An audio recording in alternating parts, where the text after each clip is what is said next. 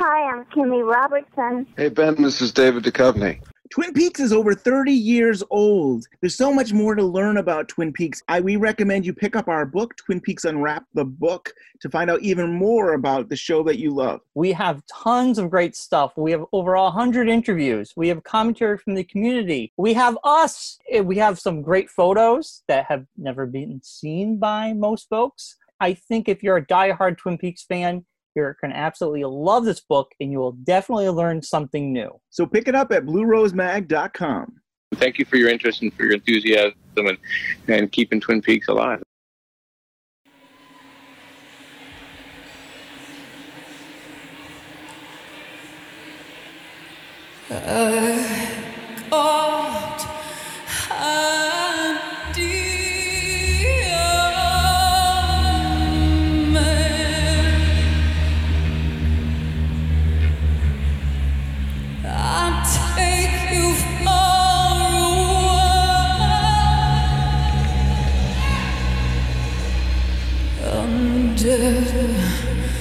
The sycamore trees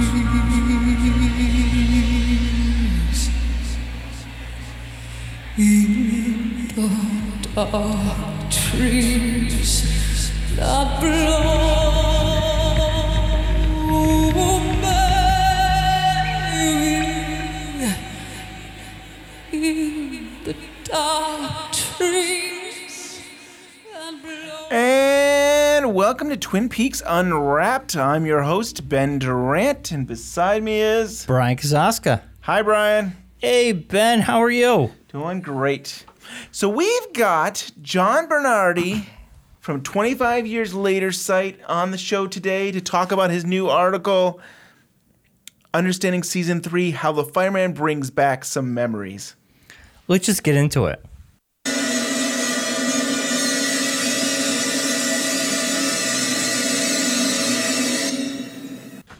All right, we're on the phone with John Bernardi. He's the associate editor of 25 Years Later site. Hi, John. Hey there. So you recently had an article that you can't put out, Understanding Season 3, How the Fireman Brings Back Some Memories. And that's why we have you on the show to talk about this article. It's a doozy. Yeah. It's a mammoth. It's a huge article. I mean, I'm impressed with the detail and what you put together. It's quite an article. Well, I'm glad you made it through. It's a bit of a monster, and like it took me about 2 months just to be able to get it to the point where it was readable. And I mean, I ran it past a bunch of 25 Years Later, and it's like, is this actually all necessary? Like, is there anything that shouldn't be in here? And nobody could unmarry it from itself. So. Here we are. And I'm reading it, I was kind of like, it started taking me in other places too. So it's like, it's one of those things that you bring so much information. It's like, oh, well, what about this and what about that? So, I mean, you could keep going on. And I think that's what I love about Twin Peaks is that there's these theories and these things and it can just go all over the place. And John, you've done a great job in the past, either with your earthquake theory and let's get into this. Let's talk about, can you go section by section and we can talk about the article? Essentially, I started out with memory because, I mean, everybody was forgetting things. Oh my gosh, Gordon Cole needed a Monica Bellucci dream to remember a scene from Fire Walk with Me that we're all pretty familiar with. And last night, I had another Monica Bellucci dream. I was in Paris on a case. Monica called and asked me to meet her at a certain cafe. She said she needed to talk to me. When we met at the cafe, Cooper was there, but I couldn't see his face. Monica was very pleasant. She had brought friends. We all had a coffee. And then she said the ancient phrase. We're like the dreamer who dreams and then lives inside the dream. We are like the dreamer who dreams and then lives inside the dream. I told her I understood. And then she said, But who is the dreamer? But who is the dreamer? a very powerful, uneasy feeling came over me. Monica looked past me and indicated to me to look back at something that was happening there. I turned and looked. I saw myself. I saw myself from long ago in the old Philadelphia offices, listening to Cooper telling me he was worried about a dream he had. Gordon, it's 10:10 a.m. on February 16th. I was worried about today because of the dream I told you about. And that was the day Philip Jeffries appeared. Gordon! And didn't appear. Philip? Is that you? Philip? Cooper? Meet the long-lost Philip Jeffries. You may have heard of him from the Academy. And while Jeffries was apparently there, he raised his arm and pointed at Cooper and asked me, "Who do you think that is there?" Damn! I hadn't remembered that. Now this is really something interesting to think about. Yes. I'm beginning to remember that too. So, like, why would he forget that, and why would Albert forget it? So basically, I started this whole mess because I wanted to figure out why people were forgetting things and what the whole deal with memory was. So I kind of figured out there were three different kinds of memories. There's the memories and structures, like haunted houses, the typical thing, like where the walls remember, like everything from a grandma walking up the stairs, like, every night around 11:30 to, it remembers like a murder that happened, Yeah.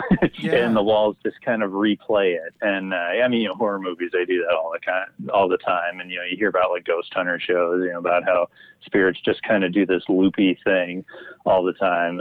So, that's one kind of way that like, physicality remembers things. And then, people, we remember it in our bodies, like we, the way I put it in the article was that, like you just had a job interview. What do you do? From the first minute after it's over, like you start kind of replaying moments in your head, like, oh man, what would I have done here? What should I have done here? Like what kind of outcome would that get? And, like you're just replaying it in a loop. So, I mean, you're not really, the mind isn't really that much different from a haunted house in that regard. And, then there's the next section that I did was memories and dreams, and this is where it definitely gets Lynchian in particular, because it seems like in Twin Peaks that the memories that you make in a dream stay in the dream somehow, and essentially in the initial in season 1, Cooper's getting whispered to by Laura. And, he calls up Harry right afterwards saying, I know who killed Laura Palmer because of, what he got whispered to in his ear. And, of course, the next morning we all know that he forgot and he can't remember. So, again, memory, like from that moment forward, memory has just been this huge kind of mechanic in this town that is worth figuring out. And it does seem to have kind of rules, but it's just tricky, and breaking it down into those three pieces, the physical, the body, and kind of this dream soul world. That's kind of how I started to delineate, and then from there, this whole article kind of took its shape. That's awesome. Yeah. I was going to say, like, it's going in that memories and structures, something I've been thinking about for a while. I think I was talking to John Thorne, and I was hoping to write an article, but I'm just going to bring it up now. This whole idea. Yeah. There's a whole thing with Sarah Palmer where she's calling for Laura. And, of course, there's the original one is in the pilot where she's going up the stairs looking for Laura, time to go time to go to school. And then, again, in the episode 2, Cooper has a dream, and the whole Fire Walk with Me poem. But in that, there's also Sarah calling for Laura, and this happens again in the second episode of season 2. He has another dream about the owls are not what they seem, and there's Sarah calling. Yeah, and then Brian and we saw Fire Walk with Me on the big screen. I can't remember when that was. It was summertime or something? Summertime. And we could hear the sound of Sarah calling for Laura again right after Annie is in the bed with Laura, she gets up and there's that sound. And then we have, of course, Carrie at the house, part 18, and there's Sarah calling. And all of these are directed by David Lynch, so it's not like it's even a different person. And there is that haunting feeling, and it's dreamlike, and it is memories, but it's not memories, I guess, because I don't know if Laura was there to witness that. But there's something happening, and I question whether is it Sarah trying to speak to Laura, Carrie, or is it Cooper that is the dreamer that is experiencing this? But I don't know. You talking about being haunted in this haunted house made me think about Sarah Palmer and that, and I don't have it all worked out, and that's why I want John Thorne to do more about it. But there's some kind of haunted feeling, and it seems like dreams. It seems like there could be a memory. Yeah, but there isn't. I don't know. Yeah. I wanted to share that, but I love the way you structured and built this, and I also thought about how you kind of talk about the Palmer house being a haunted house, and Brian and I, when we were first doing the show, Brian would say that the Palmer house is haunted. Yeah. Right? Oh my God, it was so long ago. Yeah, I heard about that every once in a while, and like Ali Sharaba on our site, she has a good one called oh my gosh, What is Going On in This House? And it's all about like the liminal status of the Palmer house and everything. And like, once I figured out, it's like, oh man, this is like a ghost story. And a haunted house. And I mean the way that houses absorb memories. I mean, I think the house remembers Sarah calling for Laura that morning. I like that. And I think it could just be as simple as it's a haunted house. It absorbed that memory. It was a strong impact of a memory. We all remember it. It's been in film over and over again. The film reinforces the memory into the house. I mean, like David Lynch himself reinforces it into the house every time he's the director. I think it could just be as simple as that. Like, it doesn't have to be Sarah reaching out. I mean, it can be because it's Twin Peaks and there's like 14,000 different directions you can take any one particular detail. Yeah. But I mean, it doesn't even have to go into the supernatural that much. You just know like what our world thinks of as a haunted house mechanic. It could just be as simple as that. And I do end up looping back to there by the end of this article with Carrie. I really think that the house just remembers Sarah calling to Laura that morning. That's cool. And in Gothic literature, it's common for the house to be represented as character's psychological state. So like if it's in decay and if it's ruined, it's kind of like that person is kind of ruined. Yeah. I don't know. And her house was Sarah's house was like falling apart. She didn't really do much but smoke and drink. Yeah. Yeah. And then your next section was the whole memories and bodies, and I think you got into that. I actually don't have anything else about that right now. But the memories and dream is a huge thing, and I guess I do feel like that's so in Twin Peaks about, the dreams are almost speaking these memories to people. You started to say, John, you started to go into this about how, Cooper gets whispered to in his dream. And you mentioned in this article that it takes all the way till, I think, episode 16 where Leland gets his favorite gum and he triggers. Yeah, he needs a memory trigger. Yeah, I love that. I love the way you said that. It's just like : close parentheses, capital A, capital L, capital L. It's a memory trigger. Right. Mm-hmm. That's really cool. And so I'm wondering is like in season 3, Laura again whispers to Cooper, and I questioned whether Cooper even remembers what she said to him. And if he didn't remember, what trigger is it going to take for Cooper to remember what Laura said? And I also want to point out that you're not calling her Laura. In your article, you believe the woman in the lodge is actually Carrie. You're a Carrie person like me.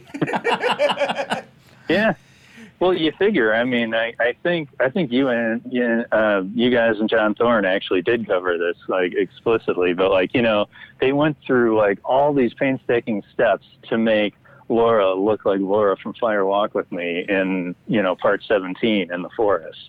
And why in the world wouldn't they do that for Lodge Laura in season 3? Exactly. It's her hair. Her hair is the same. She has Carrie's hair. at the end. Carrie Page's hair. She looks exactly like Carrie Page. And that was my point, too. Yeah, the hair, because when we saw her in the Red Room last, she looked like Laura Palmer. She had long blonde hair. Yeah. And that pretty much goes into the next section of my article too, with Tulpa. You know, the whole Tulpa thing. Like, I think Carrie Page is a Tulpa. I mean, she takes her face off and everything like that. You know, she's nothing but energy basically. And one thing that I've essentially come up with here, and I'm not saying I'm right, obviously, you know, but I have to come up with some sort of mechanic to, you know, be able to explore what I'm trying to with memory. And this is one thing that I came up with, was that tulpas are basically personified trauma. So memories and dreams, essentially Red Room, all that stuff ends up operating under like sort of a dreamish logic. You know, Theosophy has kind of an angle on that where, like, basically, like, leave for a higher astral plane when you're dreaming. And we know that Frost highly, you know, he brought in a whole bunch of Theosophy into the mythology of season 2.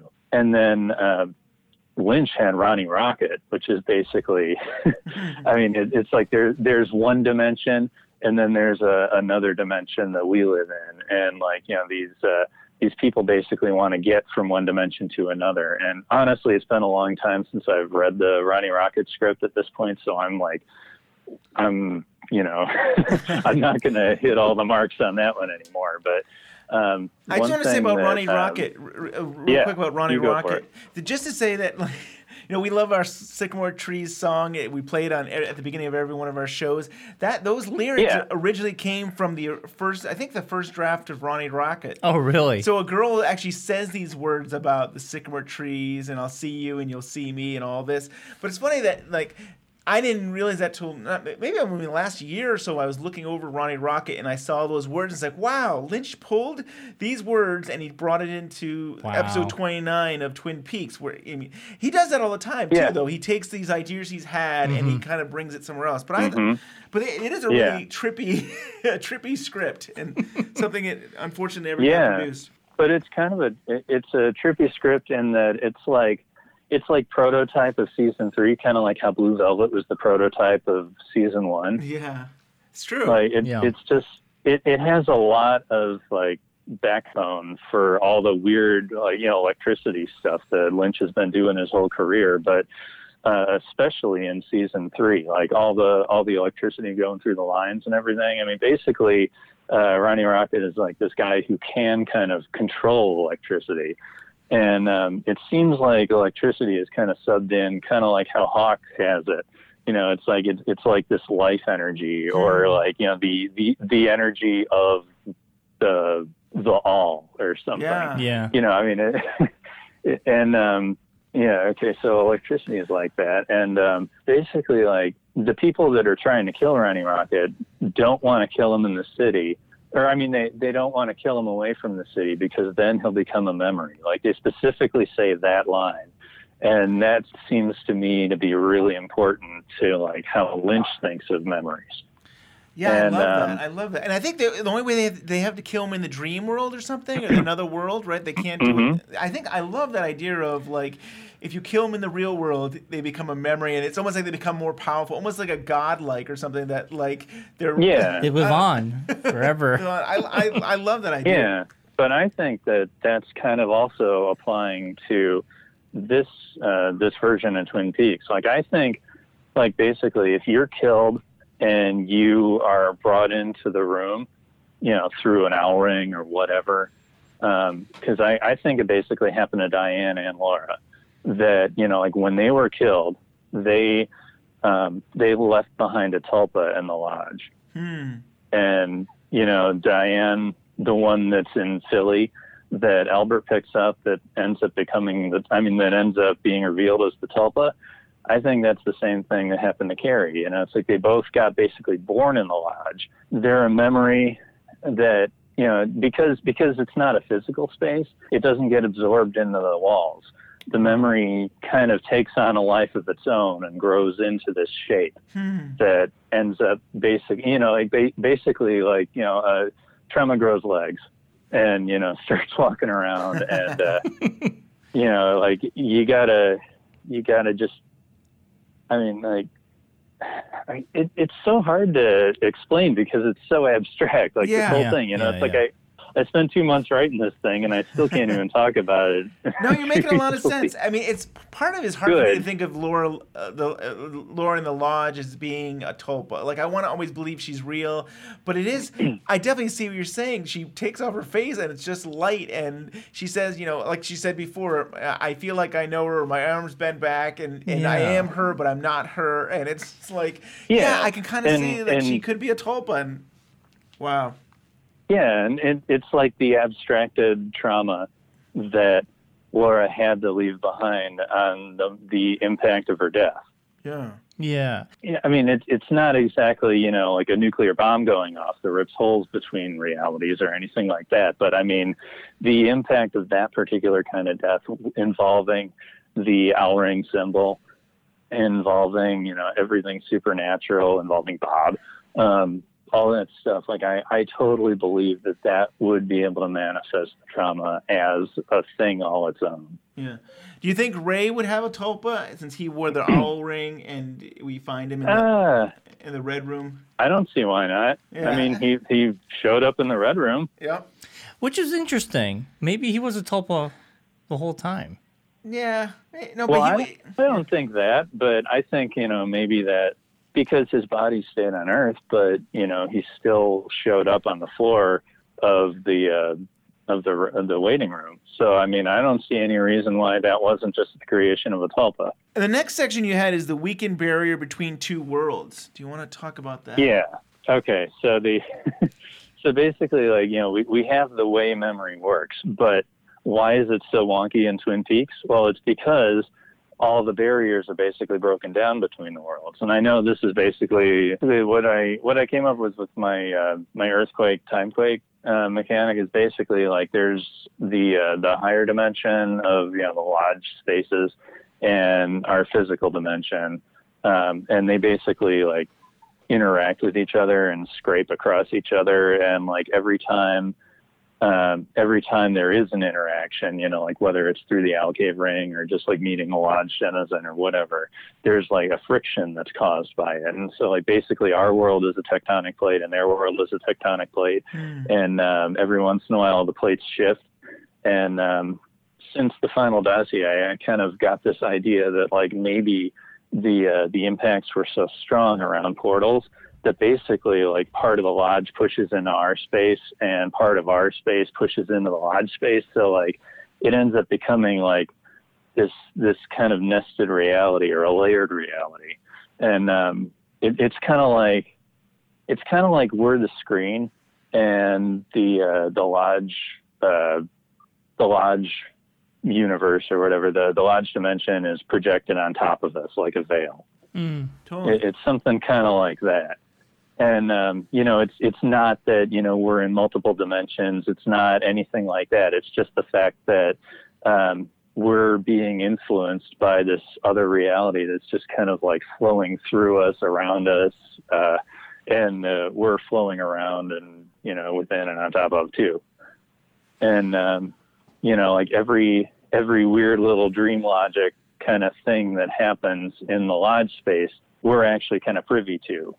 Being in this physical world. And I mean, it's messing with everybody. And I think that's why everybody's forgetful. It's not just the lodge people or the people that are trying to remember their dreams anymore. Now it's, just everybody doing it all the time. And, you can kind of see like trauma, like coming to life too, the screaming, lady who has the zombie kid next to her that Bobby Briggs looks in, it's like, I think that's kind of like a manifestation lodge style of like that one woman's, own pain, kind of brought to life on the physical world. Yeah. I mean, just simple things like that. I mean, why else would it be in there other than, it's a barometer of this is kind of what's happening to the town at large. Right. I like how you mentioned the hum of the Great Northern. And I don't know if we've ever said on the show, but of course that same hum is in episode 27 where Ben Horne looks back and stuff. But it's that that hum is the portal, or it's the other world kind of interfering a little bit with our world, and bleeding through. Yeah,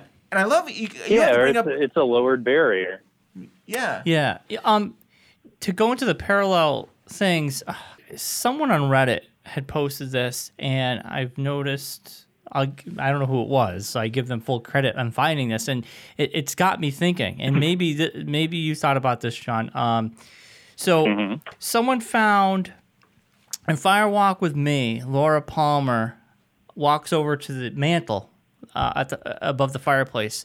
Or no, I think she's getting drugs or money or something where someone keep a stash of something. And the way she does it, she holds her hands, and it's almost, not exactly, but almost the same way she presents her hands. I think it was in 29 when she says "meanwhile," which is interesting. And then when she does the point, it's all done backwards, obviously, in the Red Room. She does the point, and she points down. In Fire Walk with Me, it's almost the same point when her and her friend they're at the table, and the two guys, and she's topless, and she does the point. No. And someone on Reddit pointed that out. They're like, those are almost exactly the same. it's interesting because, Lynch wouldn't just tell Cheryl Lee to point. There's a way you got to do it. Mm-hmm. He has that in his mind. Yeah. So I feel like it's what you said makes total sense, because I would love to watch the Red Room stuff in particularly, and then see if you see Laura do similar actions in the real world that she's done. And those two are good examples. Those two are very good examples. I mean, they could be a stretch, I guess, but when you watch them side by side, you're like, wow, that's it can't be a coincidence. Yeah, that's something. Yeah. Yeah. John, what I like is that you also bring up, I thought, was about these portals, but maybe you can go more about Audrey and having a baby. I don't want to give it away because I want you to talk about it. Audrey having a baby. Oh, man. I wish I could find that spot. I think it's Audrey's own body became a lodge portal. Yeah, I'll just read that section. All right. At the crux of a nexus point is Audrey Horne. She is literally caught between worlds more than anyone else because Doppelcooper did not bring her to the lodge to put her in a lodge-adjacent space. She was already there, in a coma when Doppelcooper and Bob raped her in the hospital.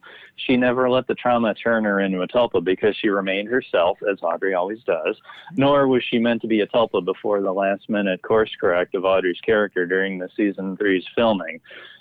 Audrey's tulpa does not haunt a physical space. Audrey's life bodily haunts lodge-adjacent space. How do we know she's caught between worlds? The exact dialogue between her and Charlie as she loops about needing to go to the roadhouse. Then there's her break from the roadhouse when she gets there, when she dances to the song titled after her. Not only does she jump to another location as she mentally has a breakthrough, the music plays backwards from there. Her POV went strictly into the physical world, and the roadhouse began sounding like it's from the lodge playing backwards. Why is Audrey so attuned to this where it's vague with everyone else? Because she's also a portal. When she gave birth to Richard Horne, her own body became a lodge portal.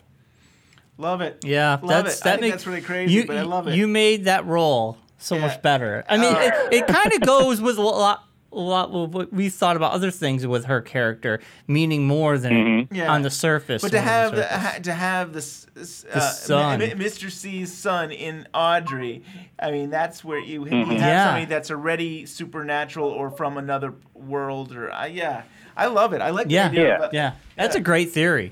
That's awesome. Yeah, I really think there has to be something to it. I realized that, a lot of that was kind of built after the fact, but I mean, it's still part of a whole. I mean, Frost in one of his AMAs on Reddit, he would talk about how, for how many months? Is it over 3 months? Lynch and Frost would just literally just talk about the overall logic of the place. And, they got that kind of figured out, so that regardless of, you know, what Lynch does with season 3 and whatever Frost will do with his books, like they're all operating under the same kind of rules. Yeah, totally. So I think the way that Audrey got kind of repurposed in season 3 kind of implies a lot of things about the undercurrents. Totally. I agree. Yeah. So the next section is Black Lodge from boom to bust. Do you want to get into that? That's kind of the same general. Well, what I can take from what I could take from that is one of the things is you seem to be talking about. Well, I made a note say that is Judy just the evil that men and women do? Like is it like because you seem to be indicating to me that whether is Judy real or is this some kind of red herring? Yeah. Judy's a place. Yeah, because for one thing, I just can't, like me personally, I can't get a beat on this whole Judy thing. Like I just think. I mean, a lot of people are saying it's kind of a retcon, and I kind of think it is, but purposefully. I mean, purposefully a retcon. I'll probably get to that later. Well, yeah, I'll have to. I don't really know what Judy is, other than like, I'm just kind of applying the old Bob metaphor onto Judy. You know, like is Judy, you know, just like the force of darkness. Like is like Judy a personified lodge, basically? You know, does Judy basically sub out for the word Black Lodge? The way everybody, you know, like all the kids who seem to be kind of in touch with other spaces, you know, it's like, you know, you take drugs, you change you basically change the frequency of your brain, right? Mm-hmm. And what I'm thinking is that basically the Black Lodge is the invading party.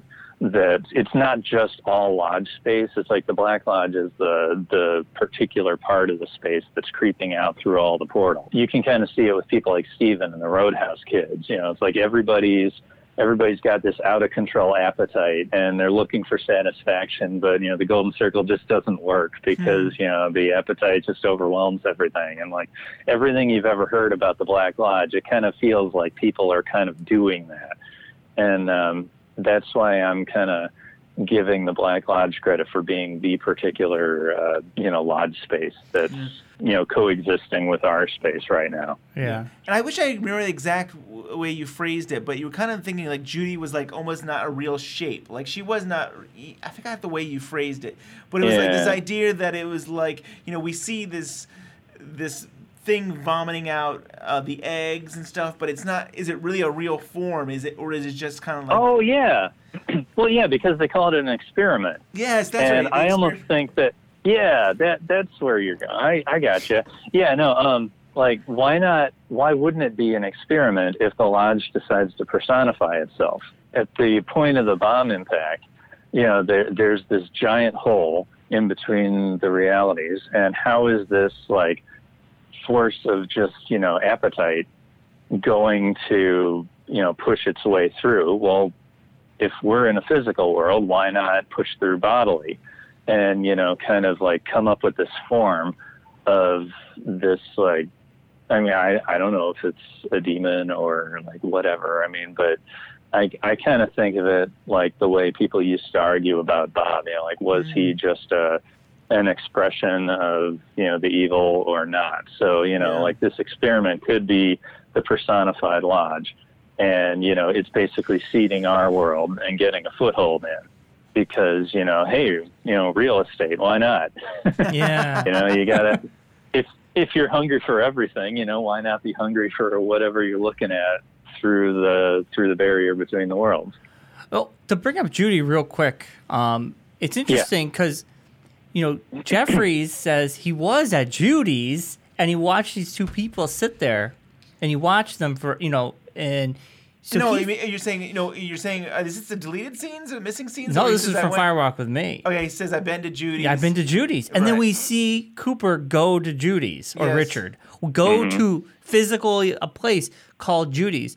So and are we in a dream world? We don't even know if we're in the real world or not. Right? And now when I hear Jeffries say that line, I'm brought to that place.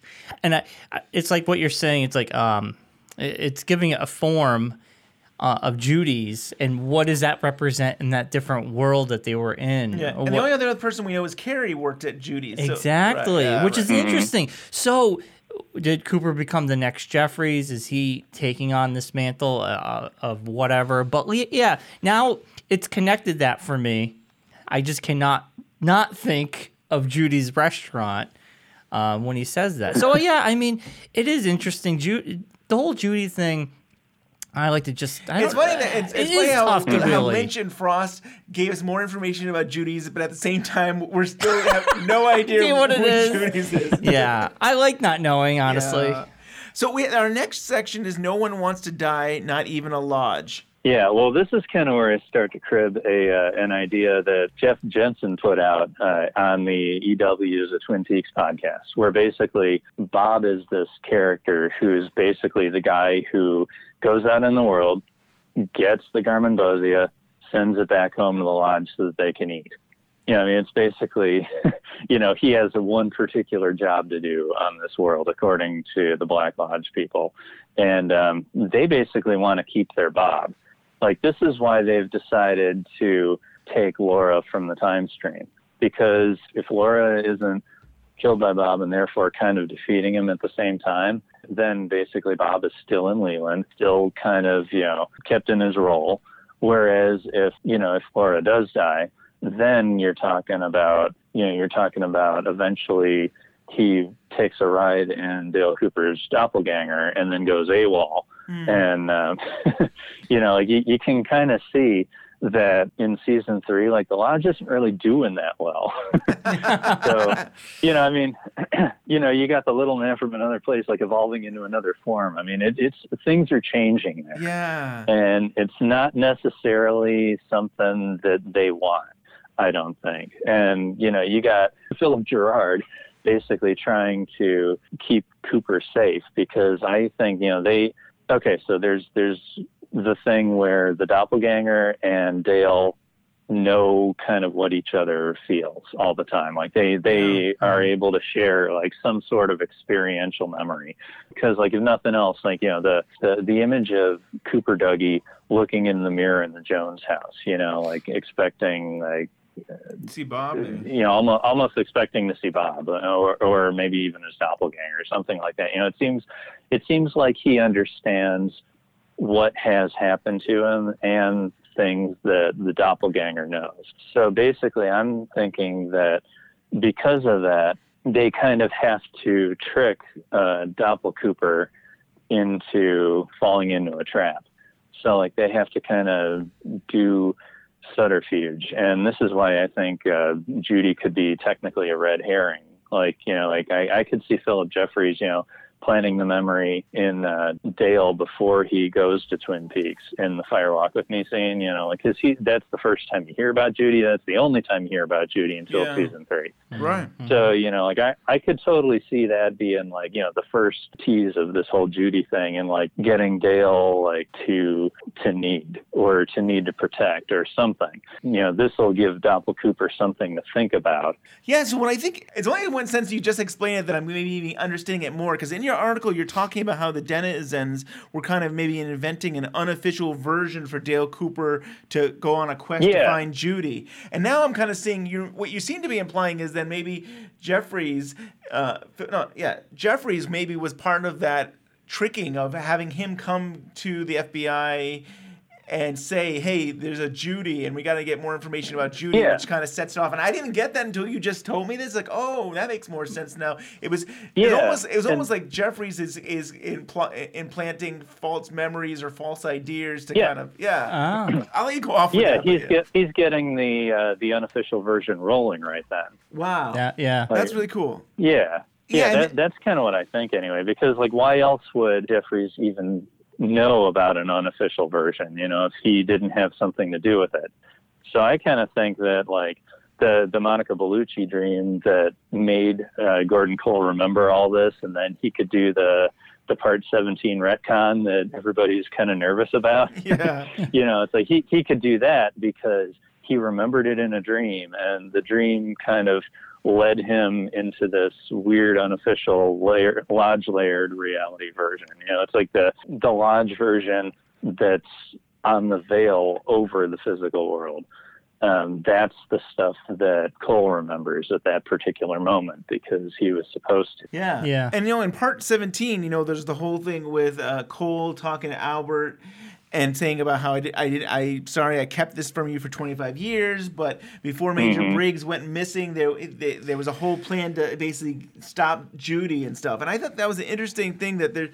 So it's something we had Jeffries, and then Cole and Cooper have been talking about, like, that's what our plan is. We got to go do this. We got to stop them. And Cooper even goes into, like, if I go missing, you got to find me, and I got to stop. The whole was it two birds with one stone thing. So it's interesting to see that seems to be the quest that they're going on. It is this mission, but you're saying it's a red herring that there is that this. Yeah, I think that whole mission is a red herring, and that's the unofficial version that Jeffries was telling Dale about. Now, but the funny thing is, then Jeffries actually lets him go to 1989 to maybe we'll get there. It's getting slippery in here. It's getting slippery. We'll get to that point. Maybe we should wait on that. But I know at some point we're going to have to talk about Cooper getting Laura and stuff. I love in your article, too, about how you kind of show, again, Cooper being this white knight and that, like, he's the agent who wanted to crack the Lindbergh case and how he didn't feel like he actually saw Laura Palmer case and that maybe he had this feeling of, like, I'll go on this mission because maybe then I can really save Laura. Like, he can't get it out of his head that he has to save this girl and stuff. And I like that. That's a great point. And him being in basically the Black Lodge, I'm calling the Red Room the Black Lodge because as far as I can tell, they're related enough where they may as well be. Right. So like everybody in the Black Lodge kind of has that whole appetite thing going for them, and it's like basically worldly concerns. You need to keep going. You need to survive, and it's like a worldly concern. For Dale would be, I want to crack that case. It's like, his landlords are basically concerned about all these worldly sort of things. So he kind of feels that vibe and he goes with it. And, he's very worldly at this particular point too. And so like, I wouldn't be surprised if, not even necessarily hubris, but hubris is part of the equation. But like, I wouldn't be shocked if going back in time to solve the Laura case, save a girl, and help out his landlords to survive by getting their breadwinner back. Like I wouldn't be shocked, because Bob is evil, but all those other denizens, it's like, what did they ever do to anybody? Like Cooper always sees the good in everybody. He sees the heart of gold that the Mitchums have. So, he sees the heart of gold that, Philip Gerard has. Right. I don't see any reason why he would hold Bob against all the other folks that he's been living with. And I think about that scene early on in the new season 3 there about where Mr. C is in that motel and he's talking to who he thought was Jeffrey. He thinks it's Jeffries. And he says, I will be back with Bob again in the Black Lodge. And so it's like, you're right. It does, to me, it seems like the Denneys do want to get Bob back. Like that seems to be maybe their major mission. goal. Yeah, so they want to get him back at the end and at the beginning. It's like they need to get Bob out of Doppelcooper, so that he can come back in the lodge. Basically, I think Bob basically ran a scam with Dale in episode 29. Basically, it's like he ran a legally binding soul borrowing or, like whatever kind of transaction he made, it's like, I will take yours instead, that whole soul thing. It's like, I think Bob did that legally, but against the wishes of the rest of the tribe. He seems, the rebel. He was a rebel. Even in Final Walk with the missing pieces, there's definitely a sense that Bob is kind of a rebel, and they're like, we want all of our Garvin Bosey. Right, but it seems like that he's kind of a rebel and goes off on his own. Right, you probably did figure out that if he could have Cooper's soul, that he could maybe get out of the lodge and he didn't want to work for the man anymore. Can't blame him. The next section, he wants to go on vacation. The next section is the fireman believes in balance. You make some great points about purple and how Jacoby's lenses, when his red and blue kind of make purple, and that's nice. Like a balance. And I like that. Yeah. So basically, there's this Black Lodge plan to get their Bob back and, basically continue existing in their expansionist kind of way. I mean, they've got this great new toehold on the world, and everything's going pretty great. It's like all they want to do is be able to get more Garmonbozia from this whole thing, and it'll actually work. But the fireman sees all this stuff, and it's like all the fireman ever seems to want to do is maintain balance. I mean, he has his agents and everything, but it's like he's not your friend. He just wants to achieve a certain balance through the whole thing, and through balance comes an evolution. So like he does want us to be able to make decisions that make us evolve, as we actually see with Major Briggs, as we see with Nadine, as we see with you get evolutions from the big to the little, even in the lodge. The arm is now a tree. Yeah. To achieve balance is to facilitate evolution. So the fireman basically wants to put the barrier back between the lodge space that's intruding on the physical space. Because, I mean, obviously, it's not doing anybody any favors in season 3 to have this kind of crossover. All this bleed through from the portals is just messing with everybody. So the fireman basically wants to fix things and just get it back to kind of where it was. You can see it with Purple all the time. And Jacoby, I know he's a joke, and I've been kind of poking at his whole story for a while now, but I totally believe that his is the message of Twin Peaks. It's like basically recognize what's in front of you, shovel yourself out, and then you can evolve. Yeah. And that's all the fireman's doing. That's basically all you ever hear from. I mean, like even the way Frost is online, like he seems to want people to be able to recognize where we're at and then, overcome. It's like, I really think that, just in general, like that's the message of the show is like, like recognize your trauma and overcome it. And a lot of that has to do with like coming to a point of balance within yourself so that you can recognize exactly where you're at, and then you can find the ladder out.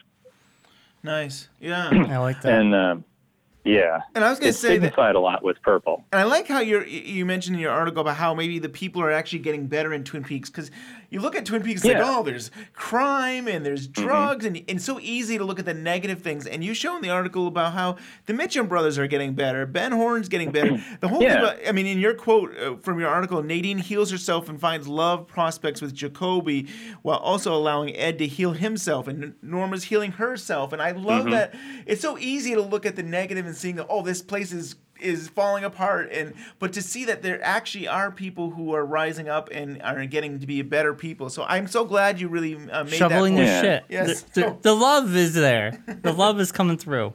Yeah, there's this little passage from Margaret Lannerman in Final Dossier. Basically, she says, when a dark age comes, just as you would at night, hold the light inside you. Others, I can tell you, have already learned to do the same. In time, you will learn to recognize the light in yourself and others, and in this way, you will find each other. Together, you will make the light stronger. This truth I know as sure as the dawn. Darkness will always yield to light when the light is strong. That totally matches up with everything that I was writing in this thing. And I think, I mean, there's no more central message than, overcome trauma. Yep. It's true. And yeah. And I know I was hoping that in season 3 I was wanting to see Laura overcome trauma, but I guess she really did in Firewalk with Me. Yeah, I mean, she really that was did her story. Her story. But I always felt like, oh, we're going to revisit this. We're going to see her. She's going to confront her dad. She's going to confront her mother. And it wasn't that. And I think... Yeah, I guess that wasn't the story that was being told. It was Cooper's trauma, well, in season 3, it's Cooper's trauma, but it is also Laura's trauma, because I think, at the very end, Carrie does confront what happened to her. Right. And does recognize it. And, like, once she acknowledges it, just like how, Audrey, she's at a point of, there's a purple background in the Roadhouse. She kind of experiences this, like, this is where I am, this is who I am. Like, you know, it's like a state of balance she achieves. And like, it's even in the purple lighting. You see her actually jump to a physical location rather than this lodge adjacent space. And then she's not in the story anymore, because the whole point of this show is acknowledge your trauma, and then the real work can begin. Yeah. So one of the things that you, John, that you mentioned in the article is you feel that Cooper screwed up. And I thought he screwed up. And lately I've been wondering if maybe he didn't screw up by trying to take Laura away. And I don't know. I'm wondering, you're saying he screwed up and the fireman is forgiving and keeps on helping Cooper to do the right thing or go do the right things. But I keep wondering, is like somebody had to make Laura disappear. And is that the fireman, or is that just, I don't know, is that just fate? Well, or I don't know. Well, no, I think it's a lodge adjacent space. Like, I don't think Laura actually disappeared. I just think that the veil that's over the town that everybody thinks is real, she disappeared there. I see. And it's kind of like it took me a while to get to like figure it out where I could put it in a sentence. But that's basically it, because like, you know, you think about the end of Final Dossier, like, you know, like when Tamara Preston is in town, she's hearing this wackadoo idea that like she's still alive, that she's a missing person. But then like as she's flying away, like her head feels like the cloud is lifting, and like, you know, she feels a lot more steady. So like I think that that's a ruse that's just literally over the town of Twin Peaks area that has, you know, one White Lodge portal and one Black Lodge portal, and like, you know, like there's like and the Palmer House and like the Roadhouse and like all these places that are like massively entwined with this other veil of like lodge adjacent reality. So like I don't think Laura Palmer actually did die. I just think that the town had to come to terms with the trauma that's even worse than that. You know, like basically the golden orb, I think, is from the firemen to reintroduce the memory back into the town. I think that, you know, because the black orb that has Bob in it, you know, it's like nothing but moving Frank Silva images. And, you know, I mean, he even has dialogue, you know, I mean, like that's Bob inside there. But what's in the golden orb? It's the homecoming picture. Yeah. It has nothing to do with anything life. It has to do with like, you know, like this is the story that we were presented with at the end of season 2. You know, like the episodes like where it has absolutely nothing to do with Laura, and then, you know, we see the picture at the very end with the credits. You know, it's like, remember this girl, remember the actual story. Right. You know, it's like it's never going to get too far away from there. But in this reality where Cooper went in through an owl symbol back in time through lodge adjacent space, steals that version of Laura out of the continuity. I think probably, the black and white Andy vision that happens. The fireman brings Andy in. Yeah. There's two angels flanking that picture of Laura. Right. Yeah. I think, you know, there's the Fire Walk With Me angel that takes Laura out of there, and then there's the angel. Probably, you know, like that sound that, you know, they'll listen to the sounds, is basically probably that angel coming to take away that Laura from Cooper before he can actually finish what he thought he was going to do. Yeah. And for some reason, I keep thinking, when I watch the show, I think that like when Laura is being in the woods, she gets taken away, and then we have Laura in the lodge or Carrie in the lodge. I feel like it's happening simultaneously. Yes. It's happening at the same time. The mirror effect. Yeah. Like the mirror effect. Yeah, totally agree. Yeah. And I definitely don't want to lose this. And it makes sense. I mean, if it's veiled realities, I mean, it totally makes sense that it could both technically be happening that way. Yeah. And it explains two angels. That's true. Yeah. Oh, yeah, gosh, I never thought of that, too. Yeah. And it's duality. And so duality was such an important thing in the original series. But I want to make sure that our audience really understands this. When you're talking about that golden orb of the fireman, and I maybe I could read your quote you from your article here, but the fireman sends the golden orb into the world as a living memory that can reassess physical reality truths over things. So this idea is like, it's not a physical thing. It's just, or the orb is actually a memory that hopefully will wake people up, that will remember what the official version of things are. And I love that. I think that's the best. That's the best answer I've heard about this orb, because I don't feel like Laura Palmer is going into the world. And, she's not Christ. She's not really, gonna. The timelines don't make any sense. No, it's a literal picture. I mean, it's not an entity in there. It's just a picture. Yeah. It's the picture that Bobby sees, and he says, "Man, that brings back some memories." I mean, that right there, I think, is a tipping of the hand, I think. Yeah, and, it's true. Like it just makes a lot of sense, because that picture shows up everywhere. It shows up for us at the beginning of every single episode, even though Laura's not in very much of it. You know, I mean, it's like we're always supposed to remember Laura Palmer. It's like, remember, here's Laura Palmer coming through the fog again. It's like that orb is there for us. It's for the people in Twin Peaks. It's even for the lodge, because like, I think the little girl who lived down the lane, that whole thing that like Audrey recognizes and everything, it's like, that's kind of like the little girl who lived down the lane is like the audio version of that golden orb. It's like, you see the picture and you're supposed to remember, hey, wait a minute, she died. You hear that story, like, it's like, wait a minute, she died. Even the evolution of the arm was starting to kind of come around to the idea that, like, maybe it really did happen like that. And it's like a fairy tale or something, like that little girl that lives down the lane. Yeah. And it also reminds me of Firewalk with Me, where Leland says, where were you, Laura? And I didn't see you. And Laura says, I was down the street. And so to me, it was almost like, I'm down the lane. I'm like, like it's that girl. It's the girl next door. That that young little girl down next door, where everybody wants to believe that she's perfect and nothing's going on and there's no dark things happening next door, and I feel like that's the fairy tale. And it's the trigger, like you were saying before. It's the trigger. Her picture is the trigger, and it triggers Bobby to cry, sob uncontrollably, and for us all to remember. Our last section is Carrie Page and Laura Palmer, and do we want to get into that last section? So I sort of started to mention earlier in this meandering conversation that Carrie is basically a tulpa of Laura's trauma. So like I'm not going to go into mechanics of like how she got to Odessa or anything, but I mean, there's obviously got to be a portal down there. That's all I know. Yeah. But like she's got all these false memories about her own life. Like she's obviously kind of gone through her own issues, and I basically kind of think that there's a whole idea that I have about the actual Laura being inside American Girl, just like Diane was inside NATO.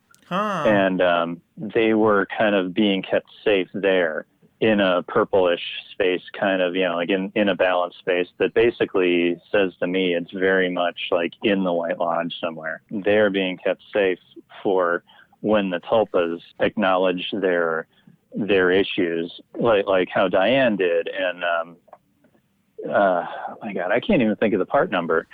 But toward the end, she's in there with the FBI, and she actually acknowledges he raped me. She acknowledged like the actual trauma of that night, and I suspect that the very next thing that she would have said would be, and then he killed me, and created the tulpa that way. So I think like the way that Diane like eventually ended up going back to the lodge and turning into an alchemicalized piece of probably Diane, I think that's kind of a precursor of what's going to happen to Carrie. And once the Diane tulpa turned into the Rock, she basically was able to come out of NATO and come back. It's like you cannot come out until they come back in. It's like that sort of a principle. So I think what's probably happening is because Carrie has not quite acknowledged what happened to her, Laura isn't able to move on to her next stage. So Diane comes back out. She has that really odd sex scene with Dale. Yeah. I think that's basically like the equivalent of in episode 29, Dale has to relive the night when he gets stabbed. And with, like when he and Caroline are on the floor and, like he witnesses like that near death moment where Caroline does die, like that was his particular moment of like worst trauma that he was confronting.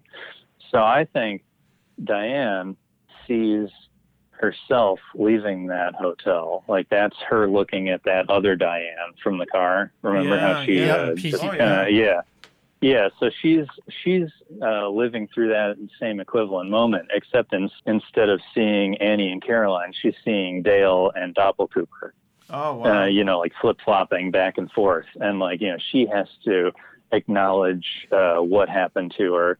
And then her Tulpa has to acknowledge what happened to her. Then she has to. And then once she realizes, once she lives through it, once she acknowledges where she was, she's able to move on right out of the story because the real work of healing has begun. Wow. I like that. That's really cool. And I basically think that like the very last scene of the show where Cooper brings Carrie to the house, it's basically, it's a lodge adjacent space as far as I'm concerned. I don't want to have to explain that right now. Just because, I kind of already have. You but, did, I'm just counting it like it's not the real world. It's not just physical space. It's got that whole. It's sort of lodge. It's sort of not mechanics. You did a good job in the article mentioning about the fan, and you mentioned about the frame, the picture that Laura hangs up on her wall. So there's all these elements that are kind of lodge elements. Yeah, like all the portals just within the house itself, and not to mention Sarah. Right. Because if Audrey's a lodge portal for giving birth to basically Bob's offspring, then so is Sarah. Good point. So like there's like all these portal-ish things to do with that house, and I don't care if it's the past or the future or the present. It doesn't really matter which time they went into for this, because the whole point of bringing Carrie there is she is a Tulpa. She needs to acknowledge she has to acknowledge what happened to her. Mm-hmm. And when the house could remember that Sarah's call of Laura, that was enough to be the : close parentheses, capital A, capital L, capital L. It's like that. It could be her listen to the sounds. It could be her trigger. It's like that Laura in that particular tone that always triggers us to the same conclusion. That was exactly what Carrie needed to be able to understand what actually happened to her, rather than what Cooper and the lodge kind of tried to make people believe happened. And then when she screamed, I bet any money that particular Carrie got sucked into the lodge, finally turned into a little nugget of gold, and that one day Laura's going to have to come out of American Girl and then have to like confront her own trauma head on before she can evolve out of the story for good. Season 4. Or a movie. I'll take a movie. Yeah. Right. I do like the whole Except we'll never see it because the real work is happening. I do like the whole idea of the American Girl being Laura, because you think of like your typical American Girl is Laura Palmer. She's all American Girl. I like that. It's very nice. Well, this was such a great article you did, John. I mean, it's so dense. It definitely shows that you put long hours into this and stuff. A lot of time.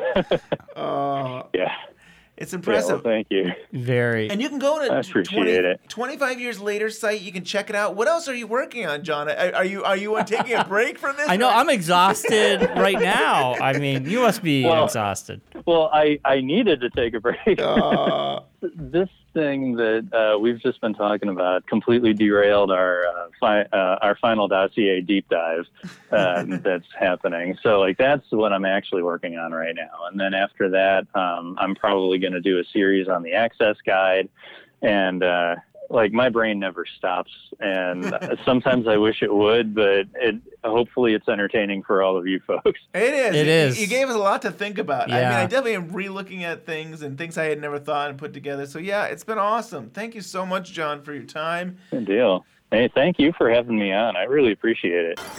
Get me out of here. What?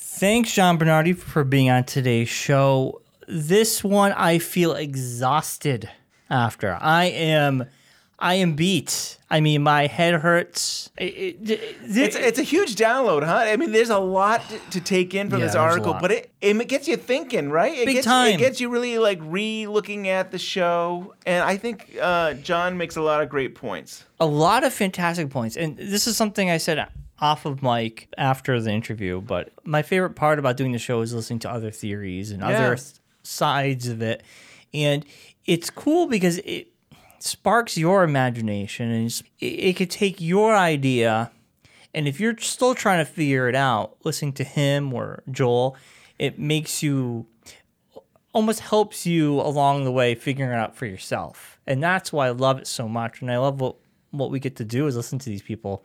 I wish I had the talent to put what I thought into words like that. Yeah, that's such a gift. Couldn't. It is a gift, and I couldn't do it. Both Joel and John are both excellent at doing that. And with John, you'll be reading his stuff, and he'll do things where he'll say something, but it also is like almost a dual meaning. Like he talks about the arm wrestling of. Let's go back to starting position. It's really much more comfortable. This article, the reset idea is also about balance. It's all about the balance of your life and about these people and stuff. But he's using this arm wrestling thing as let's reset, and I love that. I love the way he's playing with it as in. Of course, we know it as the arm wrestling. Of Mr. C. Yeah. But he does that all the time. He's got a gift with the way he with words. And, he does. And Joel is the same way. And it's exciting that Joel is now gone to podcast. Like he's doing his Patreon. And I just for $1. I mean, I think everybody should just go out. You've been raving about it. Yeah. I mean, to get four podcasts a month. And like they're usually at least an hour long and stuff, and he's got so much great information. And if you want, you could just skip to his Twin Peaks section. But for $1 a month, I think that's just good deal. Really support Joel. It's definitely. Yeah. So I just want to say too is just to read John's article, go to 25yearslatersite.com. And I always do the way I do it is I go to About Us and go to Meet the Team, and then you see the team and you can click on John Bernardi and you'll see all his articles he's written and read his article. And then I recommend checking out the rest of the site. Lindsay does some great stuff. We've had Laura, we've had JC. I mean, there's a whole list of Rob. I mean, there's so many good, talented writers on that site, and every day they're putting out great work. Yeah, it's like Twin Peaks is never over. It's on every day at that webpage. Yeah, so check it out. Check it out. Listening to John, I mean, I didn't bring it up because I just want to listen to him talk. But I'll bring it up real quick before we get going. I remember a long time ago, God, I would have to re-listen to our old stuff. But I remember saying how the lodge was like all these elements of the cabin. You had the bird, you had the drapes, you had the music's always in the air. Yes. And, John talks about the mirroring and stuff. So if Laura created this world in her mind. Right. To escape this horrific things that were happening to her, this escapism. And I almost feel like, this is Laura's world, and some people got in, like Cooper. She let people in, but then some forces are trying to get in that she doesn't want to be in there. She's trying to forget some things. Yes, and you can't forget it if these things are breaking down the walls and coming in. And it's almost like layer upon layer, like the veil, like you were saying. It's the Carrie Page. It's like she's like, I got to escape further down this rabbit hole of my mind. And then Sarah Palmer saying Laura triggers her to come back. Yeah, it's like she wakes up and she remembers again. It's like the memories flood in. John did a great job really explaining this in his article about these memories. I mean, so many of these characters in Twin Peaks have forgotten things, very bizarre. Yeah. Or it's just the right trigger, whether it be Laura's photo or somebody yelling, calling for Laura. It's these triggers that are waking people up and helping them remember. Yeah, and what if the layers upon layers, that scream at the very end was almost identical? What if her screaming happened same time she screams in the lodge being sucked up, and then you have her screaming when Cooper's walking with her? Like all those three. Right. Yeah. What if those three are connected somehow? Maybe in all three, this layered world, they're all happening at once. I like it. I don't, I like it. It's quite possible. It's quite possible. Anything's possible. Right. But it's so cool. So. Oh yeah, good times. My brain hurts again. I think we should take a rest. We should call it a day. You can email us at twinpeaksunwrapped@gmail.com if you have a comment, question, or your own theory you'd like to share. We appreciate the emails. Facebook is blowing up. We celebrated Twin Peaks Day not that long ago. People got real excited. Ben, you made a little cool thing, which was pretty cool. Like, I didn't think about that because you had Dale Cooper driving in to Twin Peaks, and then Laura Palmer saying "Tonight's the night I'm gonna die," but that was the night before. So no, what I did is I thought it'd be fun was we have season 3 where Cooper is putting out his hand saying "Let's go home," and that is happening on the day that Laura Palmer dies. So there's a quote about like "Today is the day I die" from Laura Palmer, and I think what I put up there was an image of Cooper putting his hand out, and you see Laura in the woods taking the hand, and it's "Today is the day I take you home." So to me, I just thought it was a fun play instead of like maybe she doesn't die. Yeah, maybe today, maybe today's the day you get saved and stuff. Yeah, but it was cool. I'm glad to see there wasn't as much controversy because there is controversy in some ways because we want to believe that Laura Palmer can save herself. She's a strong woman, and she pretty much has saved herself in the past. And to have a man come and try to take her home, I don't even see it that way. Like Firewalk with Me, we saw her. She is saved, and right. I think I feel like season 3 to me was about Cooper more than Laura Palmer. But yeah, I don't think you can change the past. That's how I still look at it. I can't come to terms that he could change the past. Yeah. I think that's for another week to figure out. Yeah, but going to what John talked about, these fake memories that were changed. So really, this is what maybe something was trying to change that. Yeah, there's like the official and the unofficial versions of the story. Yes. And maybe the unofficial version would be she is saved by Cooper and she disappears later on. Yeah. But that didn't really happen. I think it's for another week. It's another week, another time. Yeah. How's Twitter going? We have a great community. I mean, I'm always enjoying what people are posting and sharing. And, our friends at 25 Years Later site, they're always getting great articles they post every day. And, yeah, it's just, I love the artwork. There's so much great talent in this community, and I just love them. Yeah, and I always want to mention, too, the YouTube support. We have great people who are always commenting, and thank you to everybody who's been posting. I know there was something, I don't know if it exactly was this, but there was one, I think, when we had Amy Shields on, there was somebody who posted about like, oh, you guys should have like 1 million subscribers, and it was nice to hear that people are enjoying it and they think that we put out a great show. So thank you, people on YouTube. Yeah, thank you, and share with others because YouTube is Google's a tough one. If we're not trending, it's really hard to find us. So share if you like it. Just share with your friends that like Twin Peaks, and maybe that will get us that. And how's Facebook? Facebook is doing great. We're kicking butt and taking names. Right, and we always love that if you can give us ratings on iTunes, and if you can give us a review, that really helps our show out a lot. It gets other people to find our show. Yep, and you can support us by going to our TeePublic page. Our shirts are up there. The link's in the notes. Check that out. Anything you buy off the store will support this show. And with that, I guess we're out of here. See you next week. I gather that one of the films you're planning, Ronnie Rocket, is really a story of American teenage, or is that perhaps the wrong way to look at it? Well, if I ever make Ronnie Rocket and you could play back what you said, it'll be a strange teenager. But Ronnie Rocket is it's an absurd comedy, a frightening comedy, but it's set in a 50s industrial world. Or a couple of different worlds, and it's a film about electricity, and Ronnie himself is about 3 feet tall, or maybe 3.5, with physical problems and this fantastic pompadour red hair. Physical problems? Yes. Does that mean going back to a smaller scale of filmmaking? This Ronnie Rocket involves some special effects, and it's a lot of rigs. So it's, I think, compared to Dune, much less. Yes.